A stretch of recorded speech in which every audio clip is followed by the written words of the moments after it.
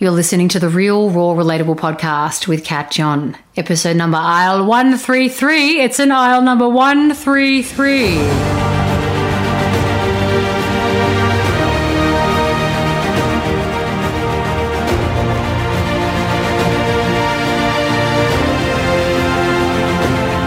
G'day legends. Welcome to the Real, Raw, Relatable podcast with me, Kat John.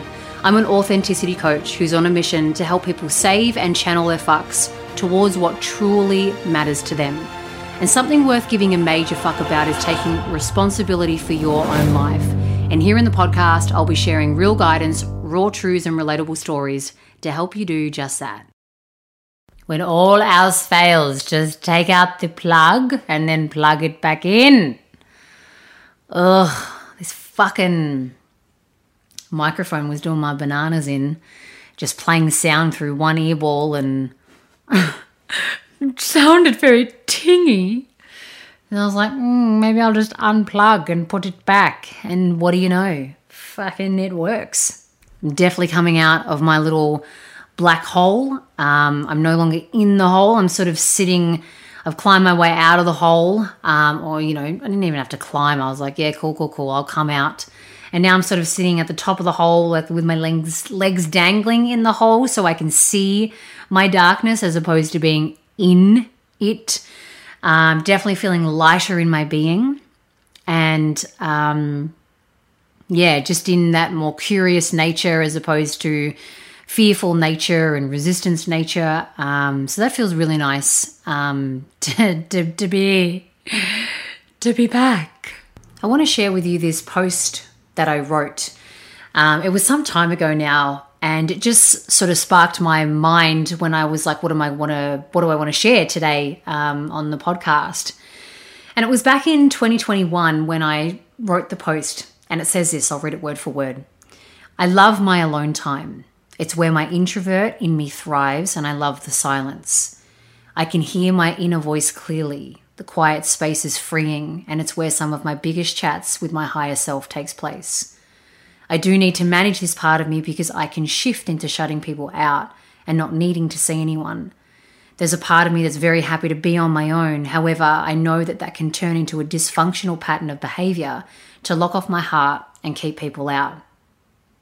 Previously, I did this mega unconsciously and didn't even know how far I'd pushed the alone time. Back then, it was a defense mechanism to not let people in, to see my flaws, the not so pretty side, or that I wasn't coping with life. But now I can sense when it's a healthy space or if I'm closing up. I've learned to honor and communicate when I need it and to stay open when I want to close off. Knowing yourself, your edges, your dysfunctional patterns, and getting to know more of your true self is one of, and if not the most important thing to discover. When you know more of who you're not and live more into who you are, that's living authentically to you. No one else's views or opinions of how you should be living matter as much because you know what's true for you. And I want to bring this to the podcast today because I'm sure there are plenty of you out there who have this similar tug of war between you where you're like, fuck, am I blocking people out or am I just wanting healthy alone time? Or is this really healthy alone time, or am I actually blocking people out? And the reason why I knew for me when I was blocking people out was because I literally didn't want them to see me. I didn't want to see them. I didn't want them to see me in a less than ideal state than what my ego said I had to be, than what my story said I had to be, than what I thought is how I should be. In terms of always happy or always, like shit together and everything's cool and everything's fine and everything's dandy, even though I might have just had a fight with someone or I'm struggling financially. I guess I would push people out when I felt like a loser or I felt dark or I felt ashamed of who I was and how I was. And that really, that messed with some friendships with me. And it was a big learning curve that I had to face up to with when I don't allow people in when I'm not okay, like the depth of my friendships, they couldn't really kind of go places. I was always willing to be there for someone when they were down, but I didn't want anyone to see me when I was down. So I'd say I'm busy, or no, I can't tonight, and I'd be making excuses. And then there were certain friends who'd call bullshit on that. Now in my life, like, to be honest, I don't spend a huge amount of time with my friends. I'll see them, once every couple of months. Talk to them on the phone. I'm not a huge talker on the phone. I actually don't like talking on the phone that much. I really do enjoy my pottering self time. And I was listening to a Glennon Doyle podcast about friendships, and the guest that they had on said some people in the world, it's like eating a meal. When some people in the world, when they eat a meal, they're like, yeah, cool, I'm done, and they've eaten half their plate. Some people will have a full plate and they'll be like, oh my gosh, I'm still hungry and I want more. And she likened that to people who are slightly more introverted, or who just get filled up with less. And then there are people who get filled up with more. So the more and more people who love to be around people, that's how they get filled up and they want more of that. And that's how they generate energy, or that's how, they feel satiated. When there are people like myself, who I need shorter bursts of time with people, and less frequent. And that's good for me. Because you see, I guess I've swung in many different directions in my life, where in my earlier years, I would be so invested in people's lives, like unhealthily invested. I'd know their every fucking appointment. I'd know wherever they were going and whatever they were doing and when they had a date. And I would try and remember all the dates that they had a date and all the dates in their life that were significant, to the point where I would be very stressed out if I forgot something, and I'd call myself a bad friend, or I'd label myself a bad friend. So I got too invested in people's lives because that made me feel like a valid human being.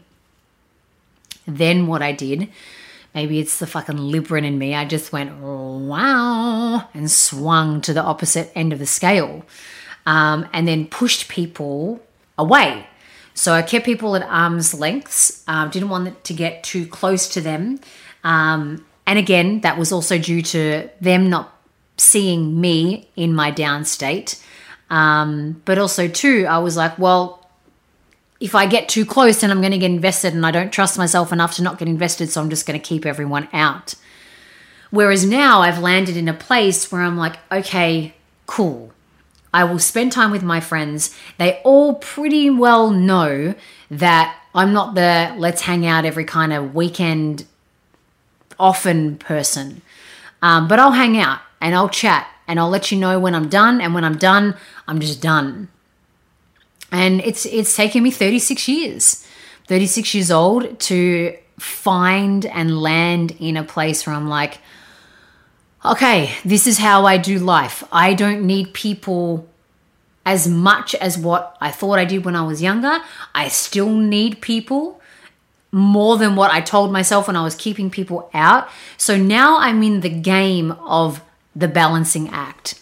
I know when I'm like, fuck, all right, I've really got myself too deep into work and I've neglected my friends. And so when I realize that and I'm like, okay, cool, it's my tendency to sort of forget that. I'm not going to now go and overinvest myself. I'm just going to ease my way back in. I'm going to return that phone call. I'm going to check in to see how they are. I'm going to be more conscious in my attempt and in my gesture of like, hey, how the fuck are you? I love you. I miss you. When do you want to hang? And so if you're hearing this and you're like, shit, I'm someone who is way too invested in other people's lives. Or if you're listening to this and you're like, whoa, I keep people out and I use the introvert, or I use the, I'm just needing my alone time card. If you're listening to that, or if you're listening and you're like, fuck, that is me, then this is where you start asking yourself questions. You start going into self-inquiry. If you're over-giving, you ask yourself, what am I not willing to live, or why am I not willing to live my own life? What am I scared about if I focused on my life as opposed to this person's life? What am I making it mean if I spend less of my fucks and attention and energy on that person's life as opposed to my own life? How can I really define friendship? How can I redefine friendship rather than it being, this means I'm a good friend if I'm like this, that, and the other? What does true friendship really mean to you? And so that's going to get you asking your questions and then getting some answers to be like, fuck, I'm afraid to live my life because I'm afraid to invest less in my friends because what if they drop me? What if they don't like that I'm spending less time invested in them? What is that going to mean about me? Am I going to be friends with anyone? Am I going to find anyone again? Is anyone going to want to be my BFF? And so then you start to get to hear your ego and its stories and your thoughts start to come about. Maybe you're afraid to live your own life because you don't know where to start. You're like, oh my God, my finances are fucked. Oh my God, my relationship is fucked. Oh my God, my health is fucked. But so long as I'm focusing on someone else, then I don't have to focus on myself. So you may be afraid to deal with your own life. And that's what is causing you to overinvest. If you block people out, what are you afraid of?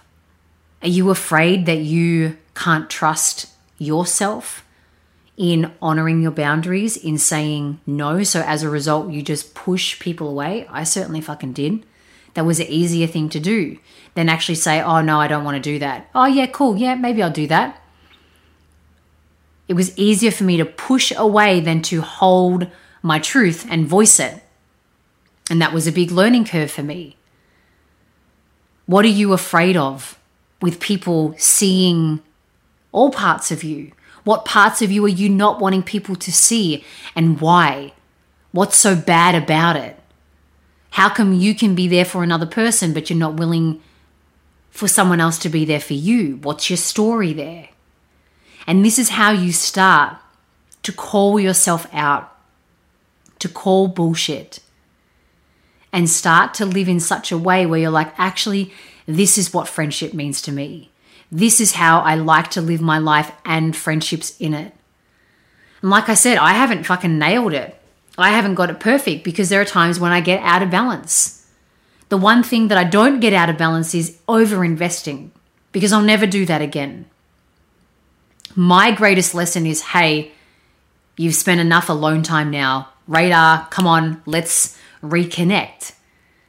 Let's make the effort. That's my practice now. That's my ongoing practice. Ask the questions, get the answers, and then put them into practice. Thanks for joining me today for the Real, Raw, Relatable podcast. I hope you enjoyed it and you got some great value from it.